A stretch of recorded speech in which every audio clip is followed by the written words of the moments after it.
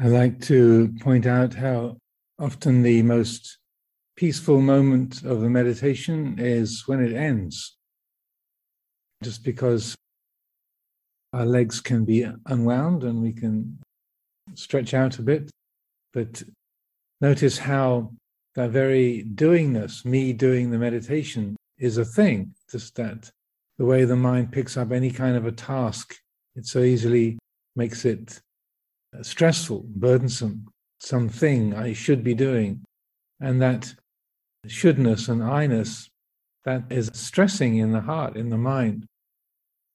During this weekend, these meditation periods, this time that we have together, I feel this is a useful thing to look at, how easily our motivation or what we do is, say, affected, is influenced by that sense of, I should, I must, now I've got to. There's ways that we can work. We can direct our actions, our minds, our attitudes that are actually stress-free.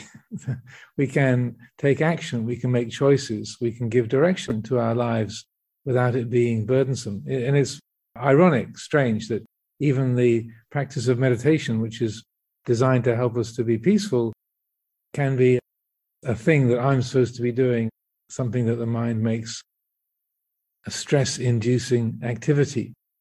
So the more that we can notice that, be aware of that, and say, oh, look, yeah, how did you know that? Yeah, that's exactly what my mind does.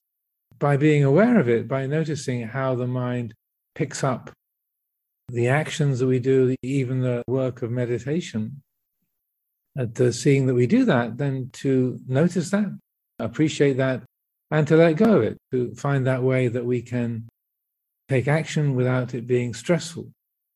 We'll have another walking period now.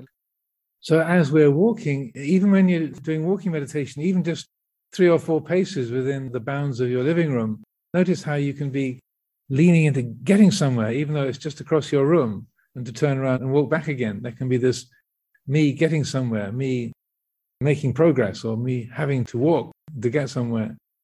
So as we walk, to see if you can find that way of walking at an ordinary, natural pace, but without me going anywhere. Just the mind is aware of the action of walking, but without that stressing of me trying to get somewhere.